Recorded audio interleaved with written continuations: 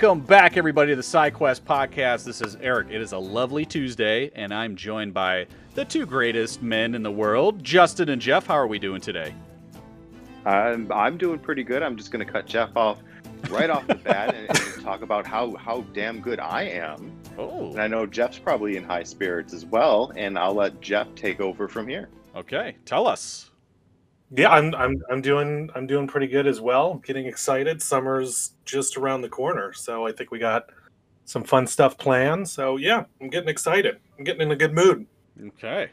Well, the two greatest men in great moods. Awesome to hear. And we have a very, very special guest today. We're so excited to have him on the show. Dr. Clark Shirla, a.k.a. the Villager from The Mandalorian. So we have a very famous person on this show. So welcome to the show. Thanks so much for joining us, Doctor. Hey, it's great to be here. Thanks for having me on. Yeah, and we know, and like I said, he was a.k.a. the Villager of the Mandalorian episode. So first, I want to just touch on a little bit of background. Tell us who you are, what you do, and then we got to start to hear about the Mandalorian, how you ended up in the show, and all that fun stuff. So let's start with your background first, and then let's jump into Mandalorian. Yeah, for sure. So I am a plastic surgeon practicing in Chicago and kind of a lifelong Star Wars fan. I remember I was old enough to remember when Empire came out. A little too young for Star Wars. I remember being like in first or second grade and like all the kids freaking out about the fact that, you know, Darth Vader was Luke Skywalker's dad. Spoiler alert for those of you Damn it. listening. That's how I know him. And, you know, grew up with the original trilogy and then was, you know, kind of pleasantly had mixed feelings about the prequel trilogy. You know, meanwhile, life is going on. I'm going to medical school. I'm becoming a plastic surgeon. And I'm very fortunate to have an uncle who worked for Disney for many, many years, Wing Chow. He's a very famous architect and Imagineer. Had a 37-year career with Disney, and helped to design a lot of big projects for them, cruise ships and hotels and theme parks and resorts. And so, long story short, too late. A couple of years ago, 2019, at the D23 convention, which is like the big Disney's version of Comic-Con.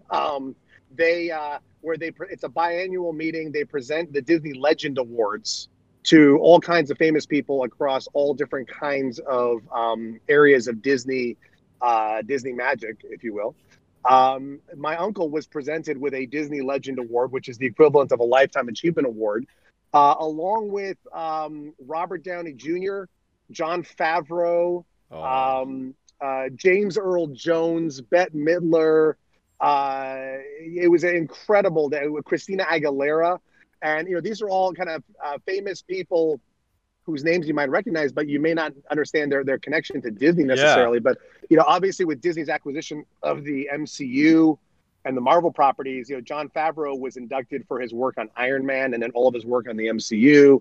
RDJ, same scenario. Christina Aguilera actually sang the song from Mulan, the original animated movie, Reflections. That was a Christina Aguilera song, and she was a Disney Club member. That's how she got her start. So really kind of motley crew of super cool, famous people, and that's where my uncle met Jon Favreau. And my uncle, he's a hilarious guy.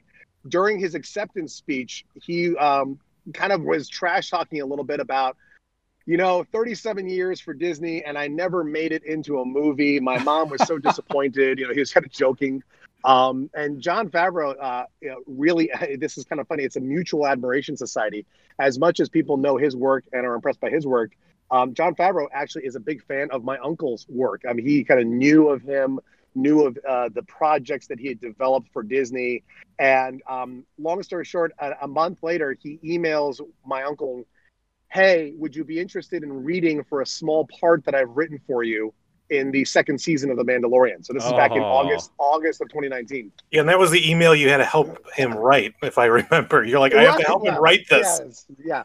Well, it was really funny. I mean, his English is very good, but he has some little grammatical things. He's a little self-conscious about that sometimes, and so he often enlists me in writing, what he considers to be important emails to important people. Yeah. And as a Star Wars fan, when I saw this invitation, my head exploded. And I was like, oh my gosh, this is amazing. You're going to be on The Mandalorian. I can't believe this. This is insane. Can I come out and watch you on the set? I would just love to get on the set. I know how secretive and locked down these sets are. Yeah. And it turns out he's back and forth. Things moved along. And there were 5 days of filming. One of them happened to be Saturday, January 19th, which was Chinese New Year of 2020. Okay. And so I'm like, it's a Saturday. You know what? I actually don't have to cancel any surgeries to make this happen. I'm going to fly out Friday night.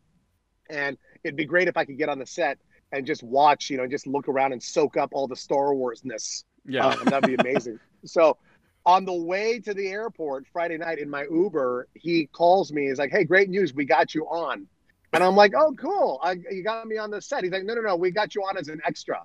Oh. And I literally, let out a little scream. I think my Uber driver was a little concerned. And so, yeah, next day I arrived that night. We had a nice Chinese New Year's dinner. My uncle is Chinese. I'm half Chinese. My mother's side of the family is Chinese. And I got to go on set, and he, around noon went to wardrobe, makeup. And they had worked out a special little cute scene at the end of the episode that was going to be a little Easter egg. And I get to put a robe on my uncle. My uncle, Wing Chow, plays a character named Governor Wing.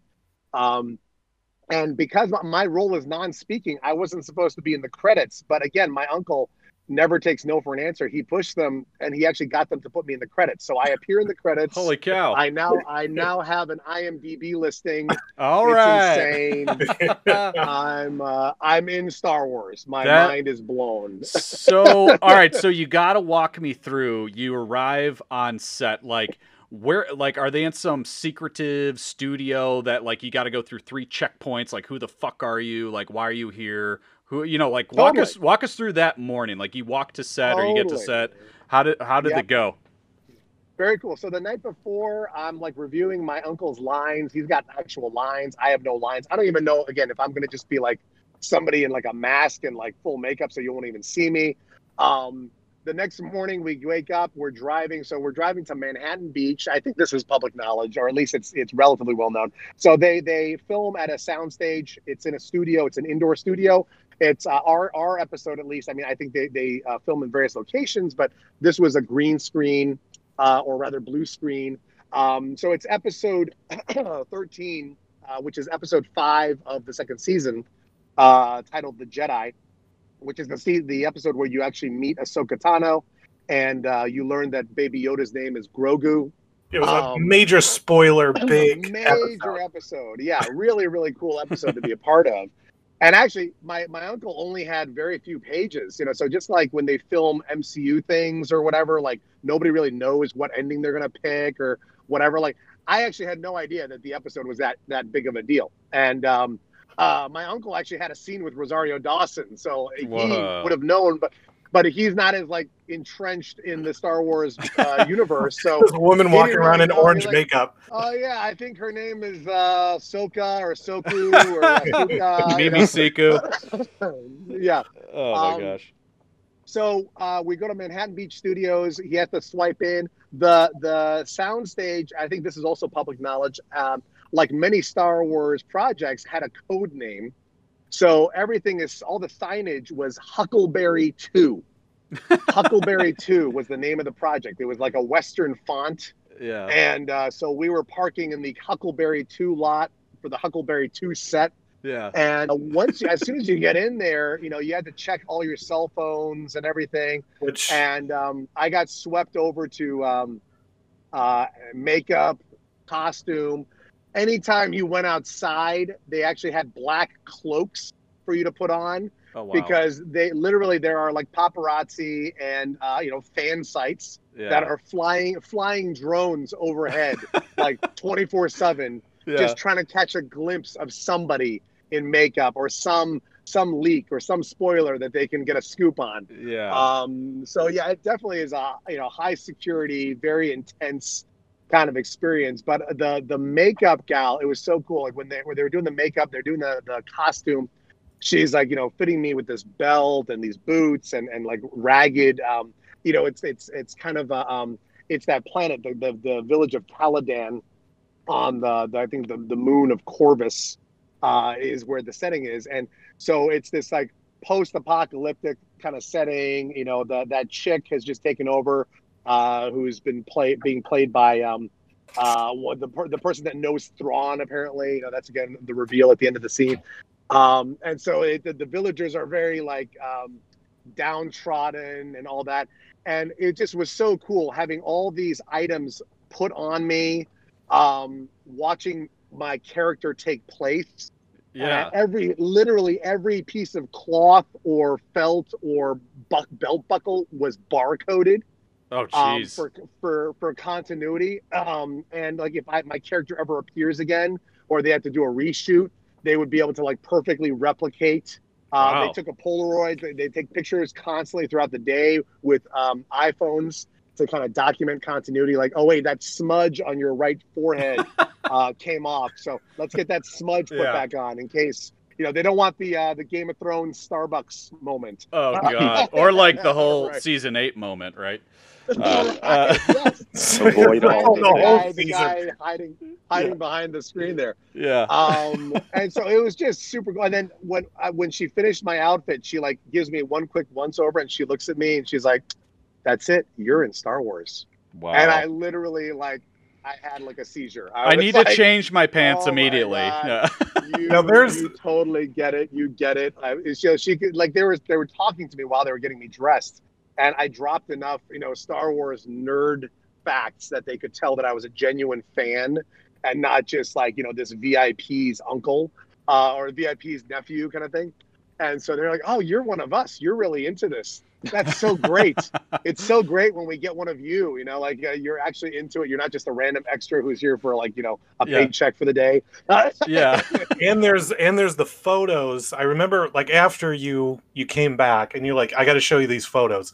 There's him because you snuck in your phone. At least will say I can neither confirm or deny. But all I remember is seeing this one. As a physician, obviously, I need to remain in contact for being on call for my patients.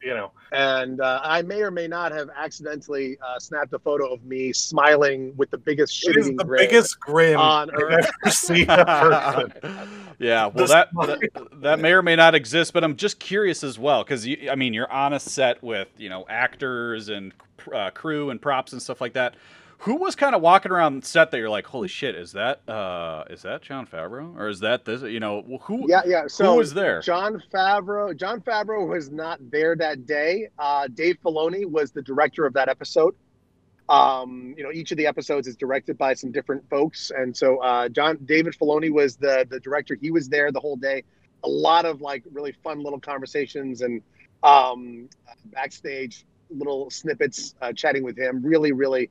You guys know Favreau and Filoni are just encyclopedic intellects when it comes to Lucasfilm and the body of Star Wars and the Star Wars extended universe.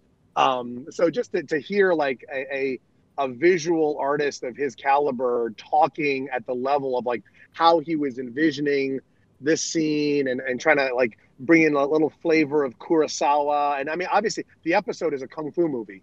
You've got Dan Inosanto's daughter, who is one of like Bruce Lee's disciples, is the gal that plays the kind of imperial governor that took over, that stole the town from my uncle. So my uncle is this like Jackie Chan like good guy who kind of gets reinstated at the end by the villager, by me.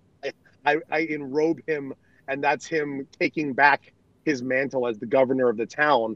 That's all kind of this really nice unspoken kind of backstory behind the episode, which just gives you a sense of the richness and depth of how they've thought out this storytelling.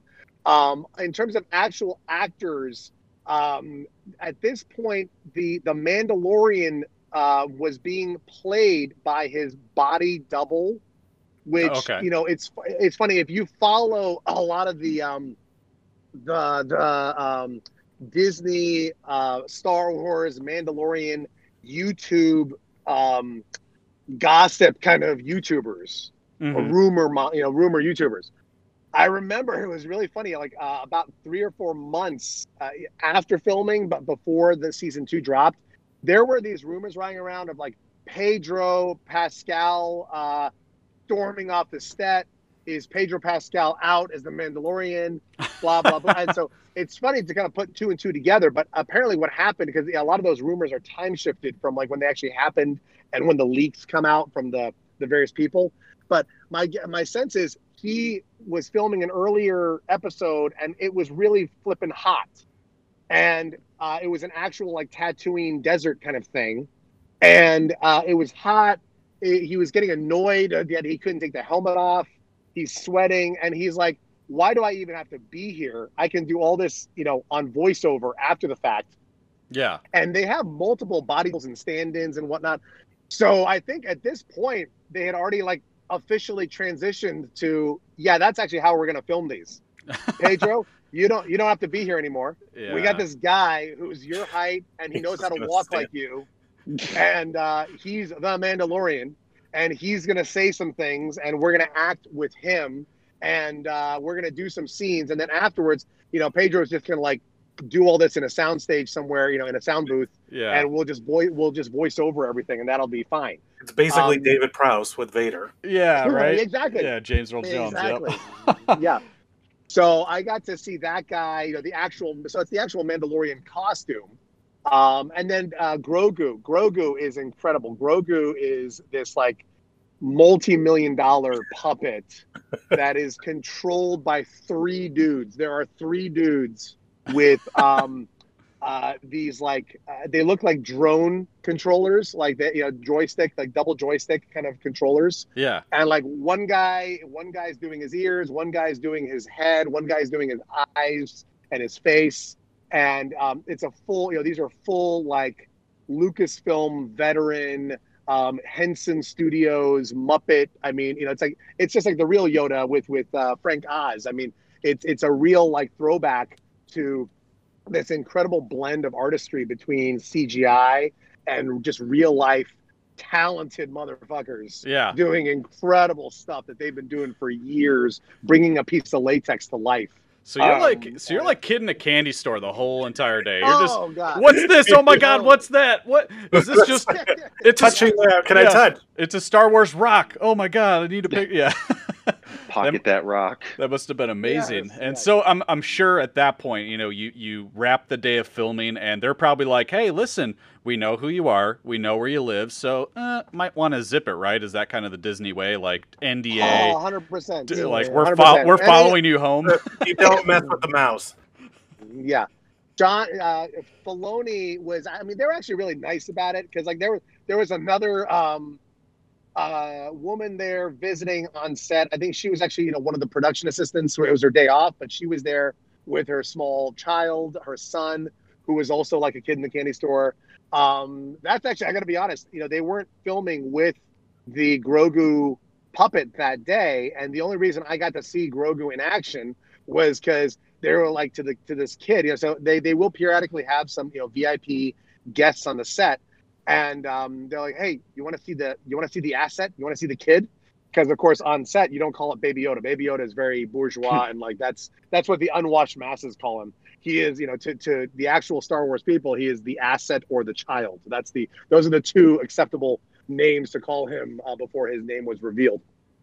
And so I went over as a little side effect of the fact that they were going to show this kid. So these 3 guys fire up this $1 million robot, and they waved at him and smiled and gave him a little high five. It was adorable.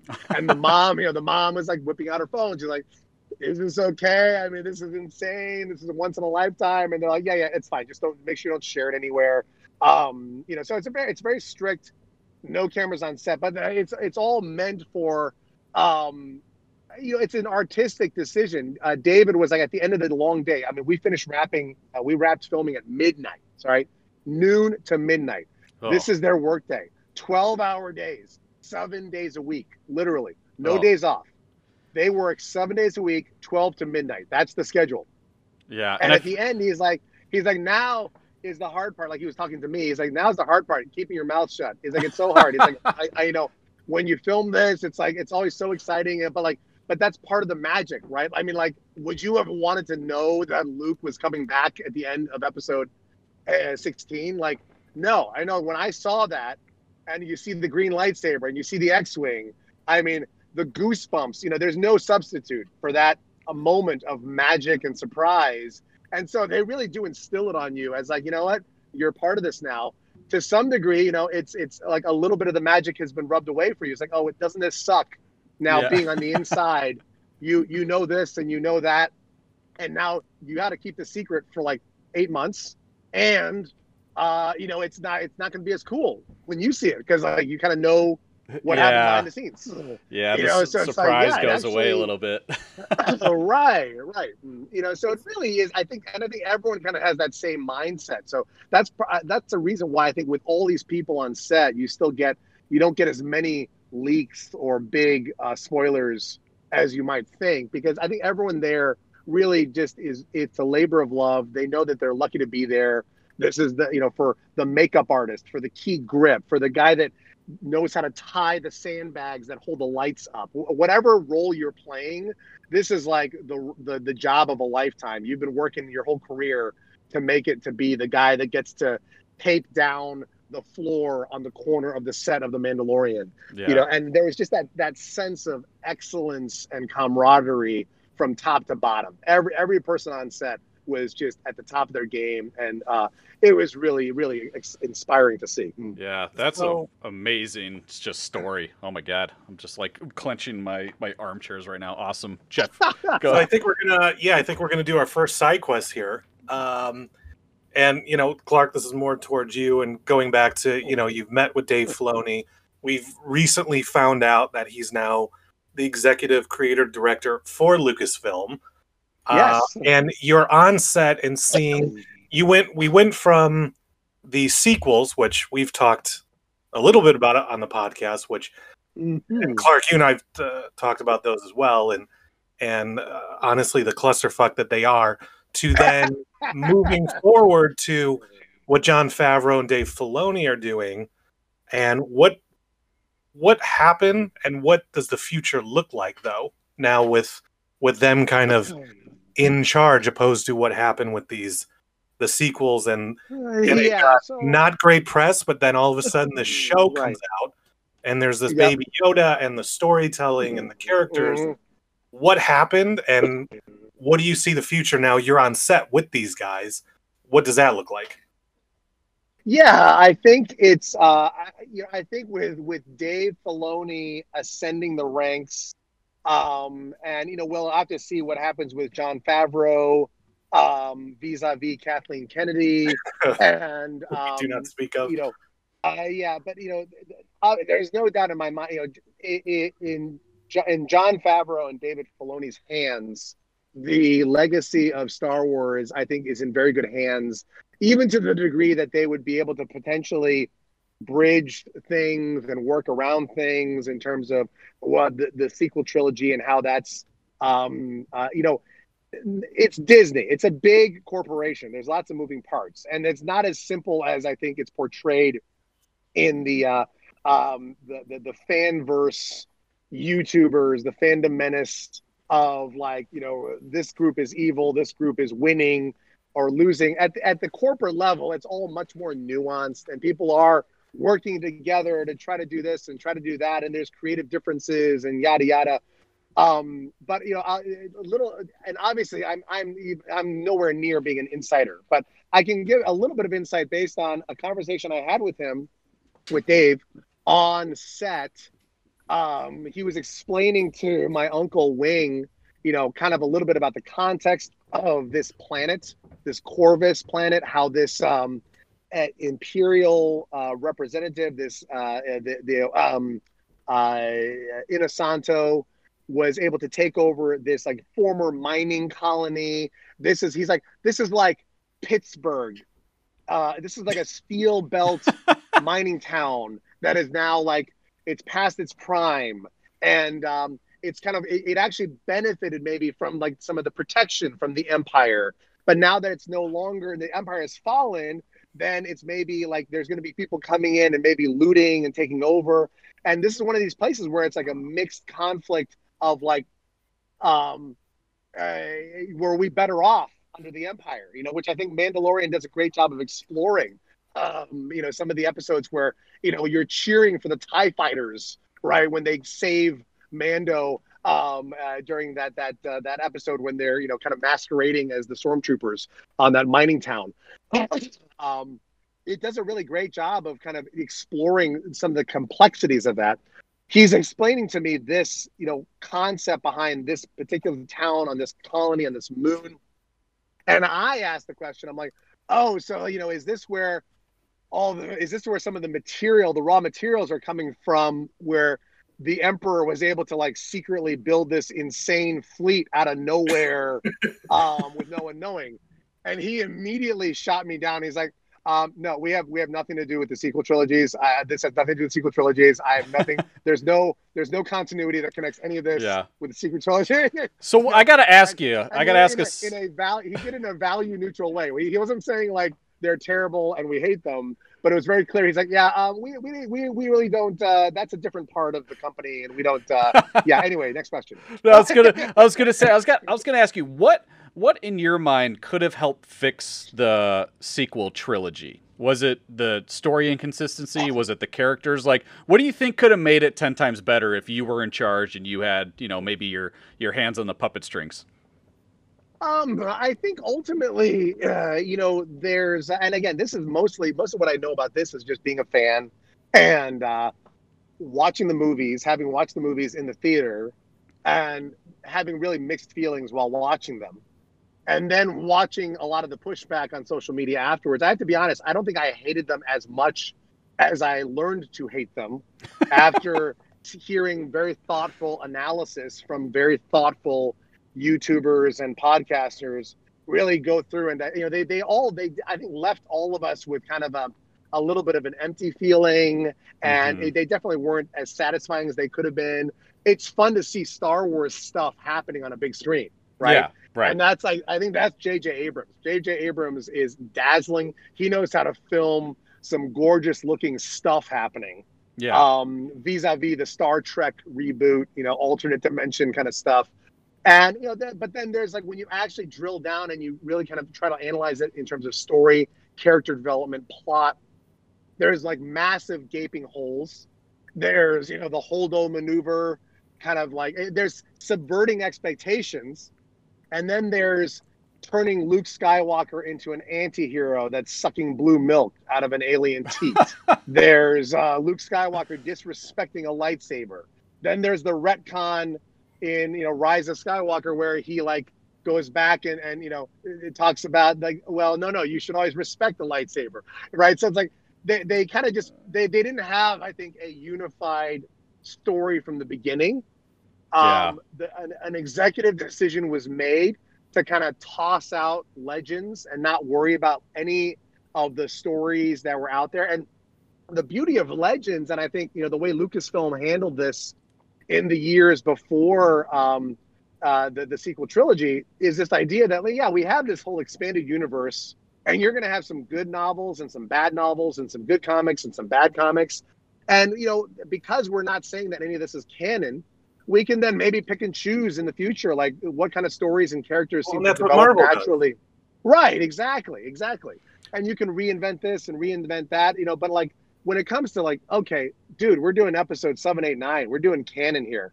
Like I think you would have hoped that they would have actually not just tossed that out.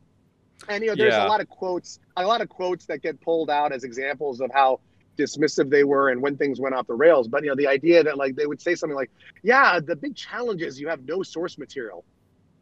And, you know, it's just really people have to sit around and they just have to brainstorm and come up with great stories around a drawing board. And you're like, really? Yeah. You know, Really? Yeah, like- exactly. Well, I think they were pretty aggressive too, because they made a promise to fans like, and we're going to release a Star Wars movie every year for the next 10 years, and you're going to get episode Yeah, 7, yeah. 8, and 9 every other year. It's like, holy shit, that's pretty aggressive. Like, are you like a story's been baked and developed, and you guys figured it all out?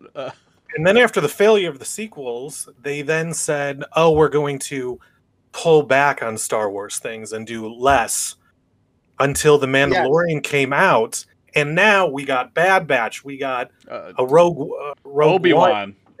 Rogue Squadron. Now all is exploded right. but now they have two people who know what they're doing. I mean, Dave Filoni, why was he never involved in the sequels? Right. So I think Lucas is like Padawan. There was if I had to kind of put my take on it, and this is again full opinion. I'm like the farthest thing from any kind of insider. I didn't even get paid. I don't have a SAG card. I was just happy to be there as a fanboy. But it's respect for the franchise, and I think at some level the J.J. Abrams approach is okay. I get it. It's flashy. It's Star Wars. It's sci-fi. I know how to do that. It's going to be space battles and space heroes and space cowboys fighting each other. But there wasn't a respect for the story and the character development. Yeah. And now, does that matter? Right. So then there was also a lack of respect for the old dudes like me, because we're not the future. You're trying to capture a young demographic. So they specifically kind of went at this from a standpoint of like, you know what? The old dudes are the past. We don't have to pander to the old dudes. This is about capturing the new generation. Okay, the new generation, what do we got to do? We need a more ethnically and racially and sexually diverse cast.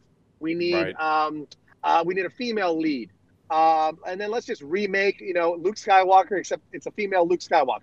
And then not paying attention to the, his development arc or who he was. And then like, oh yeah, she's a nobody, because that means anyone can have the Force. Oh wait, no, she's not a nobody. She's Palpatine's granddaughter, because like, oh my God. So that it just gave a Palpatine's alive because. Right. They didn't really know where they're going or what the messaging was. And there's I think a lack of respect for the fact that these stories, I mean, yeah, it's an old movie, and it's, at the end of the day, you can kind of think, this is just a dumb sci-fi movie, but no, it's actually was a pretty well crafted, kind of mythological. I mean, hell, George Lucas working with Joseph Campbell and the power of myth, and kind of the story of the hero's odyssey and stuff.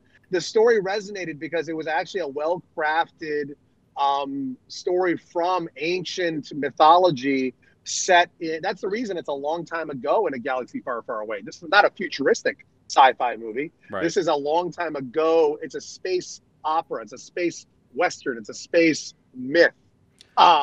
Samurai. Like, it's just so great the way it weaves all that stuff together. And I think fundamentally, Favreau and Filoni demonstrate that respect for the importance of that and what it really means. And at the end of the day, they care about dollars, right? So sequel trilogy breaks even, barely makes it, maybe tanks maybe actually loses money. Nobody's buying Rey, Finn, action figures. Yeah. Meanwhile, Mandalorian comes out, and like Luke Skywalker coming back breaks the internet. You got Baby Yoda selling everywhere. Everywhere I look, all my kids' friends wear Baby Yoda stuff. It's all they wear. Yeah. So like at it's the all end Jeff of the day, wears too. Right. Guess what? It's not, if you actually make a good story that matters, the old dudes will like it, but it'll actually resonate better with the next generation as well. Like, it actually matters that you have a good storytelling and good plot development. And so I do have some optimism that this really seems like the Filoni Favreau camp has gained some momentum and has some support behind them. In the form of dollars, like, ultimately that's what the mouse cares about: success and rising stock.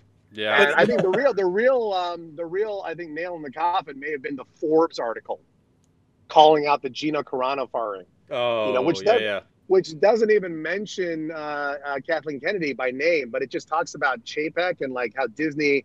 This is the Gina Carano firing is kind of hypocritical and shows bad management. And again, they may not care what a bunch of 40-year-old dudes talking on a podcast say, but they care what Forbes magazine says. Right. So Yep. that was really a reality check. Like, okay, let's see what's going on here. Yeah, I Well, and then feel you also have the success of, the MCU, which Favreau spearheaded. I mean, Yes. there's been no comic universe or no universe ever that's managed to do what they've done. Not even Lord of the Rings, but that was Favreau. And even with Iron Man, he's like, it has to be Robert Downey Jr. And the studio was like, no, he's a washed up, Yeah. drug addict. And he's like, it only works with him because Yes. he understood the comic, he understood the character. And that's what the MCU does. They understand the comics. They're all fanboys themselves. Yes.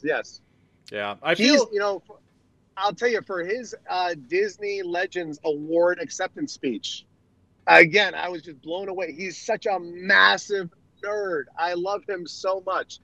He's talking about the Disney Legend Award is a statue. It's a statue of Mickey's hand holding a wand. It's the Sorcerer's Apprentice, right? Which is an obscure scene from Fantasia, which is a movie that if you're a Disney fan, you've probably seen. I made my kids watch it, but a lot of people don't even know about this movie anymore. The Sorcerer's Apprentice, Mickey as the sorcerer, this finger. He starts talking about, this is so great to win this award. I love the statue, the iconography. Of course, the Sorcerer's Apprentice, which was based, of course, on the ancient myth of the Golem of Prague, which is a medieval tale. And it just goes to show the way that Disney's respect for ancient stories, bringing these old stories into the future, Snow White, Cinderella, the Grimm's fairy tale. I was like, oh my God, are you kidding me? Like, Jeez. the Golem of Prague? Like, where the hell did that come from? Yeah. Well, you know what? About the sequels, I feel the only person I feel bad for in that entire trilogy is really Kylo Ren. Like, I wanted him to be the bad guy so bad. And in the first movie, he teetered on the line and he kind of got there. But I was hoping in the sequels he was going to go deeper and deeper off. Interesting. Yeah, he really was. And that was like such a good opportunity for them to say, like, listen, you think as the audience that this guy's going to turn out to be a good guy, but I hate to break it to you, like, this guy was set out to join the dark side, and one way or another he's going to do it, even if he's got to, like, chop off his own arm to show that he's a part of it, and they fucked it up. Right. among other things. Yeah. No, I mean, it's the long. That's really kind of what turned me off on them. Is that, again, when there's many YouTubers that have, like, gone like point by point, like all the things that are messed up, all the missed opportunities in the screenplay. I mean, the Knights of Ren, which kind of went nowhere. Yep. All these plot arcs with, like, does Finn have the Force or not? Finn really doesn't develop at all as a character. You got the what's her name? The shiny Rose. Stormtrooper. Captain Phasma. Yeah, Captain Phasma, who's like such a badass, and she like just totally gets like knocked by like a little killed off screen sneaky move. Yeah, exactly. It's and crazy. The whole casino planet, the whole fucking casino planet, the casino side gig, which was a total waste of time. The holdover, again, it goes on and on. All of these, like, wouldn't that be a neat plot twist? And you can just tell it's like somebody that doesn't really know Star Wars sitting around at the table trying to brainstorm something interesting. Yeah. And when they came out, actually, I gave them the benefit of the doubt. And what I was telling, like, the Uber critics was, well, they're kind of damned if they do and they're damned if they don't. If they actually stuck to canon and played out plot arcs that we expected and that were consistent with canon, then it would be too boring and predictable.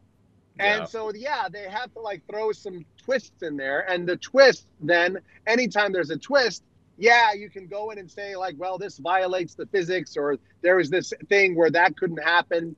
And it's a tough job, right? But I think what Jon Favreau and David Filoni have shown is, no, you can do it. If you're good, you can make it happen. I mean, you can make a 7-season series of, Clone Wars or Rebels. Yeah. And you can build rich characters that build on canon, don't violate canon, and yet are still engaging and interesting and draw you in and take you in different directions. And so, I mean, again, as an old dude, I'm really excited to see what they're able to kind of craft going forward.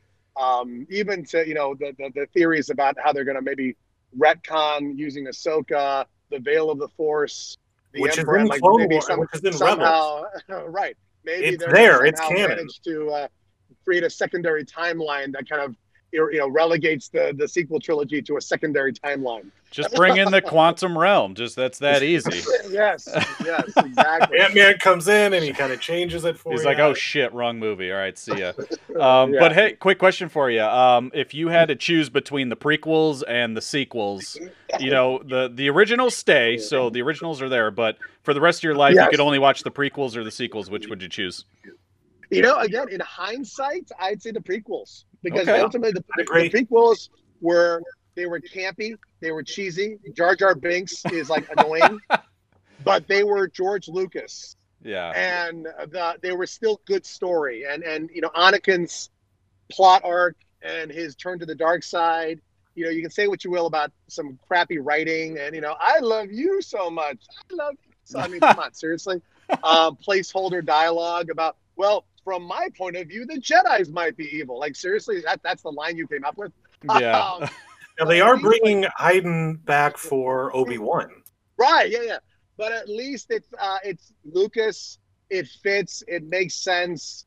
They're good characters, and then you see what they did with that. You know, going through Clone Wars, and you know, Count Dooku, and all the way that kind of developed. So I would stick with the prequel trilogy. At the time when it came out, I was horrified. I thought Jar Jar Binks was like the greatest Satan They grow on ever. You know, everything's relative, right? So the sequel trilogy is bigger budget, flashier, it looks prettier, but there's just no meat on those bones. And ultimately, I think story wins. So Okay. Very, very good. Well, Dr. Clark Shirla, a.k.a. The Villager, we appreciate the time that you spent today. I mean, you were, like, hot out of the OR. Like, you're just like, oh, cleaning my scrubs off. I got the podcast to do. Yeah. They're still cleaning up in the other room. No. It's time to talk Star Wars. It's time to talk some Yes. Star Wars. So we really appreciate you coming on today and talking with us. And we just want to give you the last couple minutes here to plug away anything you got going on. Let the audience know where they can reach you. Anything you got, social media, go for it. Oh, dude, that's great. Yeah, I am on Instagram as Dr. Clark Shirla, which, you know, good luck if you can spell that. You can also Google Northwestern Specialists in Plastic Surgery. That's my practice in Chicago. My partner, Neil Fine, and I, we do a lot of plastic surgery. We help breast cancer patients. We do cosmetic surgery. I go to the Shriners Hospital and visit and help do surgery on kids twice a month as a kind of a community outreach kind of thing. It's fun. Yeah, if anybody's ever in Chicago, feel free to look me up. And I have a pretty open social media platform. I've actually had 2 random people reach out to me for autographs that found my information on Facebook. Some massive mega fans who I guess are like hardcore, obscure Star Wars autograph collectors. A 50-year-old from the Netherlands and a high school senior from Wheaton. That reached out to me, and I'm like, wow, that's pretty cool. But yeah, it's so, you know, if you get the spelling of my name right, yeah, we'll get you. We'll tag you in our post so everybody can find them. Awesome. Cool. Great. So if I had enough money, could you turn me into a Star Wars character? Is that on the menu or no? We'd have to meet and talk. Okay, I want to turn into Jabba, so no. not take anything away. I want you to add. No, but we do appreciate it. My pleasure. We do appreciate it. We always end the show with some sort of sound or quote, and I think it's, you know, Clark, you should give us your best, you know, may the force be with you, or your best, like Darth Chewbacca. Vader. What do you got for us? Yeah, you know, I can't quote my line from the show because I didn't have any lines. If you could see me, I'd be smiling and putting a coat on somebody. But yeah, you know, guys, the force is strong with you. I think the future is bright for Star Wars. My motto in real life is always do your best and don't get stressed. And you know, I hope that's a little bit of dad advice for all of you guys listening out there. But thanks for having me on, and have a great day. Awesome. Thank Love you. it. Thank you. All right, we'll see you guys later.